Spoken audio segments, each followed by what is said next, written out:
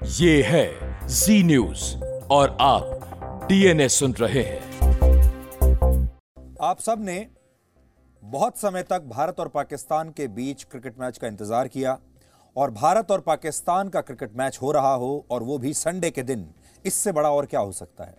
भारत के लोग भी बहुत उत्साहित थे, पाकिस्तान के लोग भी इस मैच को देखना चाहते थे और इस मैच को लेकर इतनी हाइप क्रिएट की गई कि पूरी दुनिया इसका इंतजार कर रही थी और टीवी पर और बाकी माध्यमों पर भी इसकी जो व्यूअरशिप थी वो जबरदस्त थी। लेकिन भारत और पाकिस्तान के मैच के बाद क्रिकेट पर कम बात हो रही है और बाकी के गैर जरूरी मुद्दों पर ज्यादा बात हो रही है। यानी इस मैच के बाद एक नई बहस छिड़ गई। कहा तो यह जाता है कि खेल दो देशों को जोड़ता है, लेकिन ऐसा लगता है कि इस मैच के बाद पहले के मुकाबले कड़वाहट और बढ़ गई है। मोहम्मद शमी की मुसलमान होने की वजह से फर्जी ट्रोलिंग हुई और एक ऐसी छवि बनाने की कोशिश हुई कि भारत में मुस्लिम खिलाड़ियों के लिए हालात अच्छे नहीं हैं। आज इस पूरे मुद्दे पर बात करने के लिए हमारे साथ होंगे भारतीय क्रिकेट टीम के पूर्व खिलाड़ी और आप सब के चहेते मोहम्मद कैफ। और आज हम उनकी तरफ से ये कहना चाहते हैं, his name is Mohammad Kaif and he is a proud Indian. आज मोहम्मद कैफ आपको बताएंगे कि भारत में एक सच्चे मुसलमान होने का मतलब क्या है। 24 अक्टूबर को हुए मैच में भारत के पाकिस्तान के हारने के बाद मोहम्मद शमी की मुस्लिम होने की वजह से, उनके धर्म की वजह से फर्जी ट्रोलिंग हुई थी। पाकिस्तान के कुछ ट्विटर हैंडल से शमी के खिलाफ मुट्ठी भर ट्वीट हुए और हमारे ही देश के कुछ ब्लू टिक वाले अकाउंट्स ने इस ट्रोलिंग को हाथों हाथ ले लिया और फिर एक ये छवि बनाने की कोशिश की गई कि भारत में मोहम्मद शमी को जानबूझकर परेशान किया जा रहा है, उनकी ट्रोलिंग की जा रही है उनके धर्म की वजह से। इसके बाद आज मोहम्मद कैफ ने जी न्यूज पर एक ब्लॉग लिखा है हमारी वेबसाइट पर और उस ब्लॉग में उन्होंने बहुत अच्छी बातें लिखी हैं और आज वो ब्लॉग मेरे पास है। वो इस लेख में ये बताते हैं कि एक बार जब वो पाकिस्तान के दौरे पर खेलने के लिए गए थे तो वहां बहुत सारे लोग उनसे ये जानना चाहते थे कि भारत में एक मुसलमान होना कैसा होता है और इस सवाल का उन्होंने क्या जवाब दिया था वो इन्होंने इस ब्लॉग में लिखा है। और ये ब्लॉग हम कहेंगे कि सबको पढ़ना चाहिए और ये ब्लॉग आपको znews.com पर मिलेगा। इस ब्लॉग पर बात करने के लिए और मोहम्मद शमी के साथ जो कुछ हुआ उस पर बात करने के लिए इस समय मोहम्मद कैफ हमारे साथ मौजूद हैं लाइव। तो कैफ भाई, आपका बहुत बहुत स्वागत है जी न्यूज पर।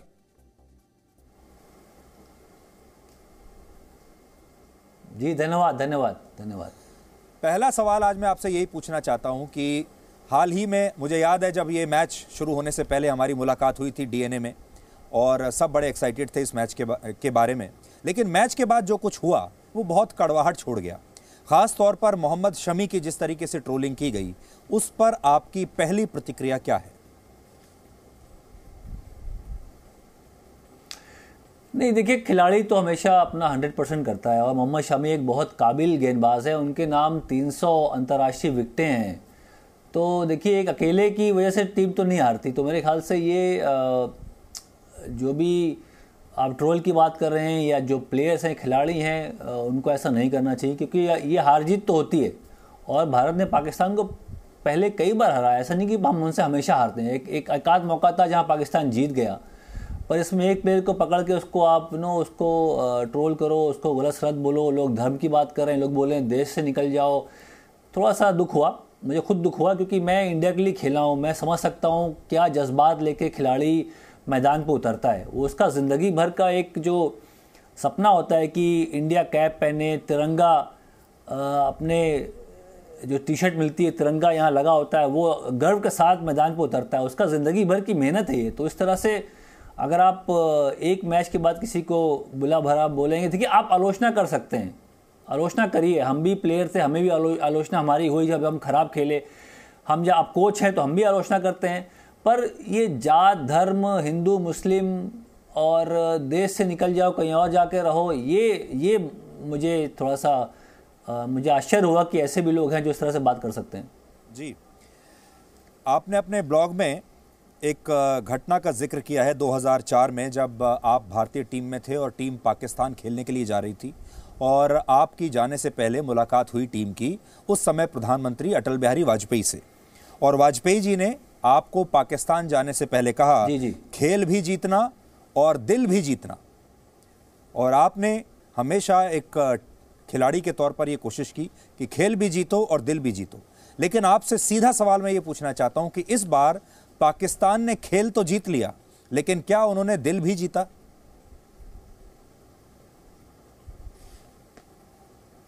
नहीं, मेरे ख्याल से दिल जीता विराट कोहली ने। दिल जीता विराट कोहली ने, क्योंकि जब भारत हार गया तो बाबर आजम के पास उन्होंने हाथ मिलाया। हाथ मिला के रिजवान को उन्होंने उनकी पीठ थपथपाई। तो ये स्पोर्ट्समैन स्पिरिट दिखाया। खेल में हार जीत होती है और बहुत बुरी तरह से हारी भारत, फिर भी विराट कोहली के चेहरे पे थोड़ी सी मुस्कुराहट थी कि चलो आज हम अच्छा नहीं खेल पाए, पाकिस्तान अच्छा खेली, मुबारक हो बाबर आजम। ये उनका एटीट्यूड था और मुझे बहुत पसंद आया।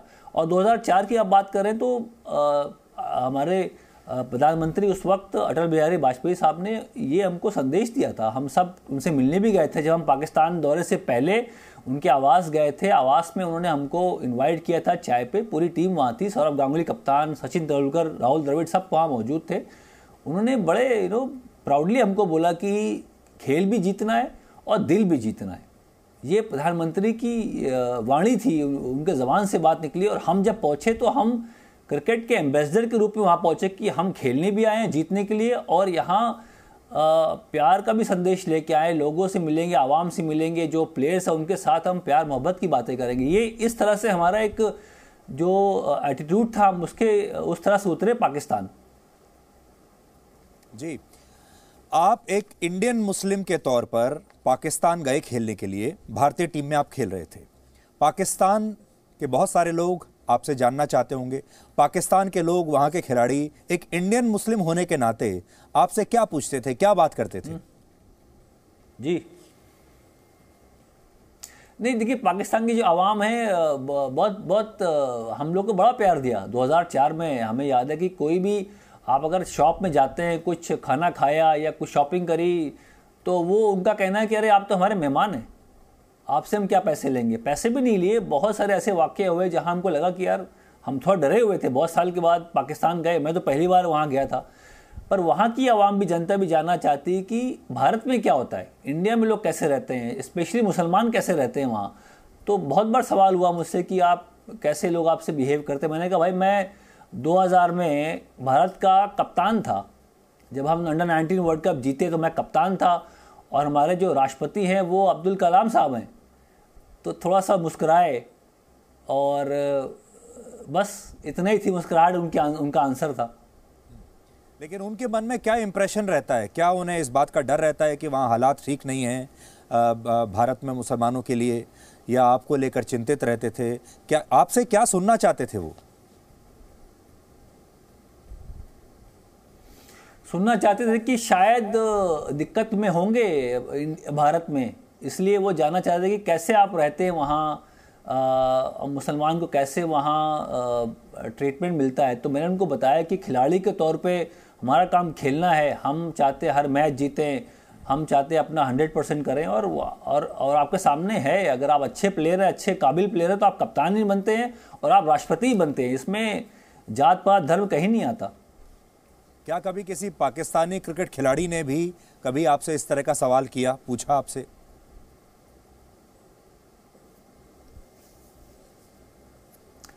नहीं, जो पाकिस्तान में खिलाड़ी को तो पता होता है, पाकिस्तान की टीम इंडिया कई बार आ चुकी होती है, उनको हालात से वो काफ़ी उनको मालूमात रहती है। पर जो लोकल लोग हैं, जो पाकिस्तान से बाहर नहीं निकलते, उनके लिए हम जब वहाँ पहुँचे बड़ी बात थी। जो लोकल, हम जब रेस्टोरेंट में किसी से मिले या होटल लॉबी में किसी से मिल रहे हैं, तो वो बहुत उत्सुक थे कि क्या होता है भारत में।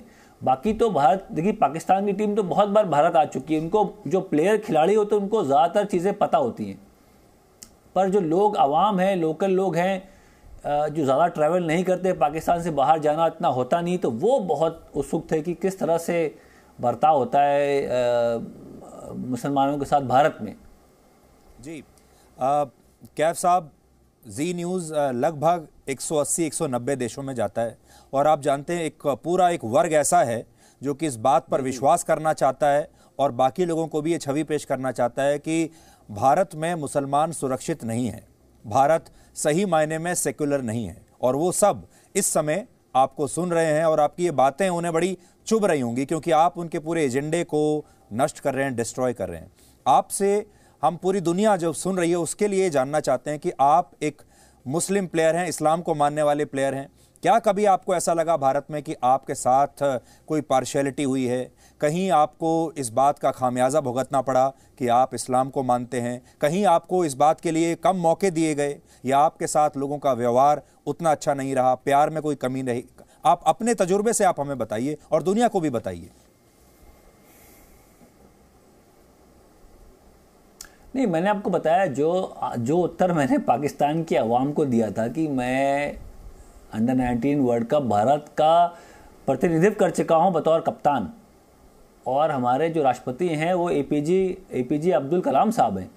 तो वही आंसर मैं आपको भी देना चाह रहा हूं, जो सुनने वाले लोग हैं उनको भी देना चाह रहा हूं कि आप में काबिलियत है, आप काबिल हैं, आप मेहनती हैं, आप में स्किल है, तो और जौहर दिखा सकते हैं मैदान में। खिलाड़ियों की बात कर रहा हूँ मैं सिर्फ बतौर यहाँ जो रिप्रेजेंटेशन है मेरी, वो बतौर खिलाड़ियों के तौर पे आया हूँ, क्योंकि जो शामी के साथ जो ट्रोलिंग हो रही है, मेरा आने का मकसद सिर्फ वही है कि बतौर खिलाड़ी मैं क्या संदेश दे सकता हूँ। जो लोग ट्रोल कर रहे हैं, जो लोग गलत फहमी में हैं, उसमें बहुत अच्छे लोग भी हैं जो शामी को सपोर्ट भी कर रहे हैं, उनकी जो अच्छी बातें वो बता रहे हैं, वो काबिल प्लेयर हैं शामी। तो जो ट्रोलिंग वाले जो इलाका है वो बहुत छोटा है, 100-200 लोग होंगे, पर भारत की करोड़ों जनता उनको सपोर्ट कर रही है। इसलिए मुझे खुशी हुई और इसलिए मैं आया हूँ टीवी पे ये बात बताने की कि अच्छे प्लेयर की यहाँ कदर है। छोटे मोटे थोड़े बहुत जो ट्रोल करते हैं उससे इतना परेशान नहीं होना चाहिए, पर सही लोग भी, जो रियल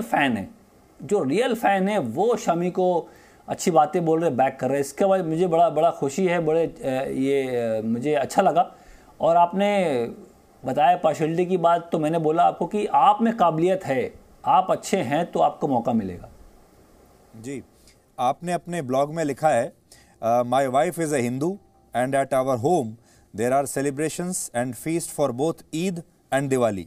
और एक पेरेंट्स के तौर पर भी आप अपने बच्चों को दोनों धर्मों के बारे में शिक्षा देते हैं। और आखिरी लाइन बड़ी आपकी इंटरेस्टिंग है, वो लोगों को मैं पढ़ के सुनाना चाहता हूँ। आपने लिखा, I better get going as I need to help Pooja with cleaning our house before Diwali. तो दिवाली से ठीक पहले आपके घर में अभी तैयारी भी चल रही है और आप अपने घर की सफाई भी कर रहे हैं। उसके बारे में आप बताइए, because you are a unique couple, और ये एक बहुत अच्छा केस स्टडी हो सकता है पूरी दुनिया के सामने। नहीं, मुझे तो बड़ा गर्व है कि मैं भारत जैसे देश में पैदा हुआ और मुझे हर तरह की अलग अलग संस्कृति जानने का मौका मिला। मैं तो इलाहाबाद से आता हूँ, प्रयागराज उसका नाम अभी हो गया है। तो वहाँ तो दशहरा, दिवाली, होली, ईद, इतने लोग मिल के मनाते थे, मिल के। मेरा तो एक्सपीरियंस ही वही है, तजुर्बा जो मैं शेयर करता हूँ अपनी वाइफ से, जो मेरे वाइफ साइड की फैमिली है उनको बताता हूँ। तो मैं जहाँ से अपब्रिंगिंग, वहाँ तो सारे धर्म के लोग, हिंदू मुस्लिम, साथ में मिल के फेस्टिवल मनाना। हमारे यहाँ जो हमारे क्रिकेट के ग्रुप था वो ज़्यादातर संगम के आसपास काम करता था। वो हमारे घर पे आके सेवई खाना, बैठना, सेलिब्रेट करना, इस तरह से, इस कल्चर से मैं आया हूँ। तो मैं अपने आप को बहुत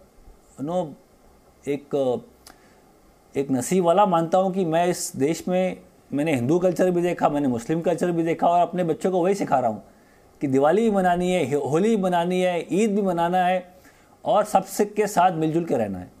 जी, अब आपसे एक थोड़ा सा कड़वा सवाल मैं पूछता हूँ।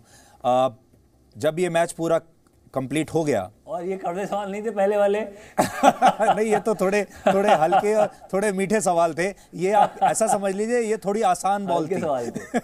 नहीं तो अच्छा, ये वार्म अप था, वार्म बॉल थी मेरे ख्याल से। हाँ। आप हेलमेट पहन लीजिए। जी, मैं आपसे ये जानना चाह रहा हूँ कि जब ये मैच खत्म हो गया, नहीं, बोलिए। उसके बाद पाकिस्तान के जो पूर्व खिलाड़ी हैं, वकार यूनुस, आप जानते होंगे, उन्होंने टीवी पर बैठकर कहा कि मेरे लिए तो सबसे अच्छा जो एक्सपीरियंस था वो ये था कि उनके खिलाड़ी ने मैदान में सबके सामने हिंदुओं के बीच उन्होंने नमाज पढ़ी। उन्हें इस बात का अच्छा लगा। वो ये कहते हैं कि उसकी बैटिंग से भी ज़्यादा अच्छा मुझे ये लगा कि उन्होंने हिंदुओं के बीच बैठकर नमाज पढ़ी। फिर पाकिस्तान के जो एक और मिनिस्टर हैं वो ये कहते हैं कि हमारे लिए तो यही जीत वर्ल्ड कप की जीत से भी बड़ी है, और ये पाकिस्तान की नहीं है बल्कि ये इस्लाम की भी जीत है। यानी इसको उन्होंने एक धर्म युद्ध में बना दिया। तो इस पर आप क्या कहना चाहते हैं? नहीं, मैं खिलाड़ी के तौर पर बात करूंगा। खिलाड़ी का जो संदेश आया, वकार साहब, वकार यूनुस बड़े बड़े गेंदबाज थे, उनके हम सब कायल उनके गेंदबाजी की, ऐसी बात नहीं है। भारत में उनके बहुत सारे फैंस हैं वकार यूनुस के। पर जब खिलाड़ी बोलता है तब दुख होता है। खिलाड़ी क्या है? खिलाड़ी पॉलिटिक्स से, धर्म से, नफरत से बहुत ऊपर है। खिलाड़ी हमेशा इंस्पायर करता है। उसको लोग अलग नज़रिए से देखते हैं कि ये क्या कर रहा है, क्या बोल रहा है, उसको लोग फॉलो करते हैं। फैन फॉलोइंग प्लेयर्स की क्यों इतनी ज़्यादा है? क्योंकि खिलाड़ी हमेशा अपना ईमानदारी से काम करता है, मेहनत करता है, भारत के लिए प्रयास करता है मैच जिताने का। तो ये जो फैंस हैं उनको पता है कि खिलाड़ी बिल्कुल साफ दिल के होते हैं, ईमानदार होते हैं, इसलिए वो उनको फॉलो करता है, उनकी बातें सुनता है। तो हमेशा खिलाड़ियों को ध्यान रखना चाहिए कि गलती से भी ऐसा शब्द ना इस्तेमाल करें या निकल जाए। बाद में माफ़ी मांगी वकार साहब ने, ऐसी बात नहीं, वकार साहब ने माफ़ी मांगी कि मैं जज्बात को समझता हूँ, मेरे में कोई ऐसी हार्ड फीलिंग्स नहीं है, वो एक्साइटेड हो गया, ऐसी बात निकल गई। पर नहीं निकलनी चाहिए। खिलाड़ियों को हर एक बात फूंक फूंक के बोलनी चाहिए, क्योंकि उनकी बात का जो असर है पूरी दुनिया में होता है। बच्चे भी, बूढ़े भी, महिलाएं भी, सब क्रिकेट को वॉच करती। तो जो खिलाड़ी है उसको बहुत ज़्यादा अपने ऊपर एक रिस्पॉन्सिबिलिटी लेनी चाहिए कि क्या बात बोल रहा है, उसका क्या इफेक्ट होगा। जी कैफ साहब, पॉलिटिशियन का नहीं पता मुझे और क्या बोला उन्होंने। मैं खिलाड़ी के तौर पे बोल रहा हूँ, कि वकार साहब ने जो भी बोला या हम सब जो यहाँ बात करते हैं, वो ध्यान रहे कि उसका असर काफ़ी डीप होता है। जी, आप खुद इस्लाम को मानने वाले खिलाड़ी हैं, और हमारी भारत की टीम में बहुत सारे लोग ऐसे हैं जो इस्लाम को मानते हैं। लेकिन जब हम पाकिस्तान की टीम को मैदान में देखते हैं तो वो अक्सर मैदान में ही नमाज पढ़ते हैं, और करोड़ों लोग टीवी पर उन्हें देखते भी हैं। क्या आपने भी कभी मैदान पर मैच के बीच में ऐसे नमाज पढ़ी है, या हमारे किसी बाकी खिलाड़ी ने इस तरह मैदान के बीच में ही नमाज पढ़ी हो? या ये इंडियन मुस्लिम और पाकिस्तानी मुस्लिम के बीच में एक ये अंतर है?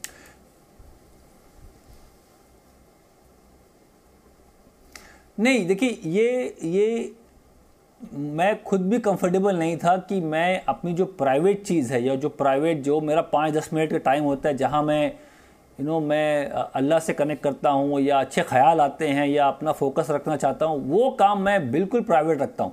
वो 10-15 मिनट का जो मेरा अपना मेडिटेशन है, वो मेरा अपना खुद का है। मैंने कभी खेलते वक्त भी कभी किसी के ऊपर थोपा नहीं कि मैं ड्रेसिंग रूम में नमाज़ पढ़ रहा हूँ या ग्राउंड पे कर रहा हूँ। ये बहुत प्राइवेट मसला होता है, उसको आप अपने पास ही रखें। और जो लोग करते हैं उसमें मुझे कोई दुख नहीं है, उनका अपना कॉल है, उनकी अपना तरीका है उसको फॉलो करने का। पर मैं नहीं मानता, मैं अपने बच्चों को नहीं बोलूँगा कि जो आपका धर्म है या नमाज है या पूजा पाठ है, उससे किसी का सामने बहुत शो ऑफ करने की ज़रूरत है, ऐसा नहीं। ये प्राइवेट मसला होता है, मामला होता है, जिसमें आप ध्यान लगाते हैं, गॉड को थैंक यू बोलते हैं कि उनको आपने जो भी चीज़ है, जो भी आपको मिली है ज़िंदगी में, जो कामयाबी हासिल करी, आप हमेशा थैंक यू बोलते हैं, अपने माँ बाप को थैंक यू बोलते हैं, अपने फैमिली वालों को थैंक यू बोलते हैं। वो ऐसा टाइम होता है जो बहुत प्राइवेट माहौल होता है। मैं तो भीड़ में इतना कंफर्टेबल नहीं होता, मुझे चाहिए अपना एक सुकून, एक कोना जहाँ मैं अपना ध्यान लगा सकूँ 15-20 मिनट। जी, हमने भी कभी किसी इंडियन प्लेयर को, चाहे वो किसी भी धर्म को मानने वाला हो, हमने कभी किसी इंडियन प्लेयर को फील्ड में मैच रोक के हनुमान चालीसा पढ़ते हुए नहीं देखा। हमने कभी किसी को, इंडियन प्लेयर को, कभी नमाज पढ़ते हुए भी नहीं देखा। हमारी टीम में क्रिश्चियंस भी खेलते हैं, उन्हें भी हमने कभी ऐसा नहीं देखा कि वो फील्ड में ही बैठकर अपने धर्म की कोई भी रीति रिवाज निभा रहे हों। हमने ये भारतीय टीम में कभी नहीं देखा, लेकिन दूसरी टीम्स में भी नहीं देखा। लेकिन ये पाकिस्तान की टीम में हमें ये देखने को बहुत मिलता है। इसकी कोई आप विशेष वजह देखते हैं? नहीं, वजह तो मुझे नहीं पता, पर वो रिजवान साहब का जो वो नमाज जो पढ़ी रिजवान साहब, तो वो ये नहीं कि सिर्फ इंडिया के खिलाफ ही पढ़ते हैं, वो हर मैच में वो काम करते हैं। तो ऐसा नहीं कि इंडिया के खिलाफ खेल रहे हैं तो कुछ अलग से वो शो ऑफ कर रहे हैं या नमाज़ पढ़ रहे हैं, या ऐसा नहीं। उनका वो रूटीन था, वो हर मैच वो नमाज़ पढ़ते हैं। जब भी उनको ब्रेक मिलता है वो 2 मिनट का नमाज़ पढ़ते हैं। पर जैसे मैंने बोला, ये बहुत प्राइवेट मसला है, मामला है। अपने खुद के दायरे में रख के इसको आप करिए, किसी को दिक्कत ना हो, बहुत ध्यान रखना होता है। ऐसे स्पेशली इंडिया ऐसी कंट्री में जो मल्टी कल्चर्ड है, मतलब यहाँ हिंदू भी हैं, यहाँ मुस्लिम भी हैं, यहाँ सिख भी हैं, सबका अपना अपना तरीका है धर्म को मानने का, तरीका है काम करने का। तो हम सबको बहुत ही सेंसिटिव तरीके से इसको लेना चाहिए और हर धर्म को कोई रिस्पेक्ट करना चाहिए। ये मैंने बचपन में सीखा, ये मेरे माँ बाप ने सिखाया, और ये हर मेरे जो सीनियर प्लेयर थे उनसे ही मैंने सीखा कि सबको एक साथ मिलके, ये ऐसी कंट्री इंडिया जो हम सब किस्मत वाले हैं कि ऐसे मल्टी कल्चर में जहाँ आपको आप पैदा हुए और ज़िंदगी बिताने का मौका मिल रहा है। जी, अब आपसे आखिरी सवाल ये है मेरा कि आप मोहम्मद शमी के लिए, उनको समर्थन देने के लिए आज हमारे साथ टीवी पर आए हैं। मोहम्मद शमी इस समय तो मुझे लगता है हमें नहीं देख पा रहे होंगे क्योंकि वो अपनी प्रैक्टिस में बिजी होंगे, लेकिन उन तक किसी ना किसी माध्यम से ये क्लिप पहुंच ही जाएगा, सोशल मीडिया के ज़रिए उनके फ़ोन पर ज़रूर पहुंचेगा। तो मैं आपका अपना एक संदेश मोहम्मद कैफ के लिए क्या होगा, यानी माफ़ कीजिएगा, मोहम्मद कैफ मोहम्मद शमी के लिए क्या कहना चाहते हैं? अंग्रेज़ी में इसका मैं कैप्शन दूंगा, मोहम्मद कैफ ऑन मोहम्मद शमी। देखिए, बहुत सारे ऐसे फैंस हैं मोहम्मद शमी के जो उनके गेंदबाजी के बहुत कायल हैं, मैं भी उनमें से एक हूँ। बहुत शानदार गेंदबाज है, बहुत बेहतरीन गेंदबाज है। ऐसे गेंदबाज बार बार आते नहीं हैं। ये भारत किस्मत वाला है कि ऐसे गेंदबाज उनको मिले। शमी हो गए, बुमराह हो गए, ईशांत शर्मा हो गए, अश्विन हो गए, ये सब के नाम 300-400 विकेटें हैं भारत के लिए। तो मेरे ख्याल से एक आध मैच खराब होता है सबका, और सिर्फ शमी का अकेले का मैच खराब नहीं था, वहाँ बुमराह भी थे, उनको विकेटें नहीं मिली, वहाँ वरुण चक्रवर्ती थे, भुवनेश कुमार, तो उनको विकेटें नहीं मिली। तो सबका दिन खराब था, बल्लेबाजी अच्छी नहीं हुई, ओपनिंग पार्टनरशिप नहीं हुई। तो वो दिन एक खराब दिन था भारत के लिए। तो इसमें सिर्फ एक प्लेयर को टारगेट करना वो अच्छी बात नहीं। मोहम्मद शमी, हम सब आपके साथ हैं, अपने गेम पे फोकस करिए। आने वाला मैच बहुत महत्वपूर्ण है, बहुत इंपॉर्टेंट है, वहाँ आइए, विकेट लीजिए, मैच जिताइए भारत को, और भारत वर्ल्ड कप के फाइनल में पहुँचे।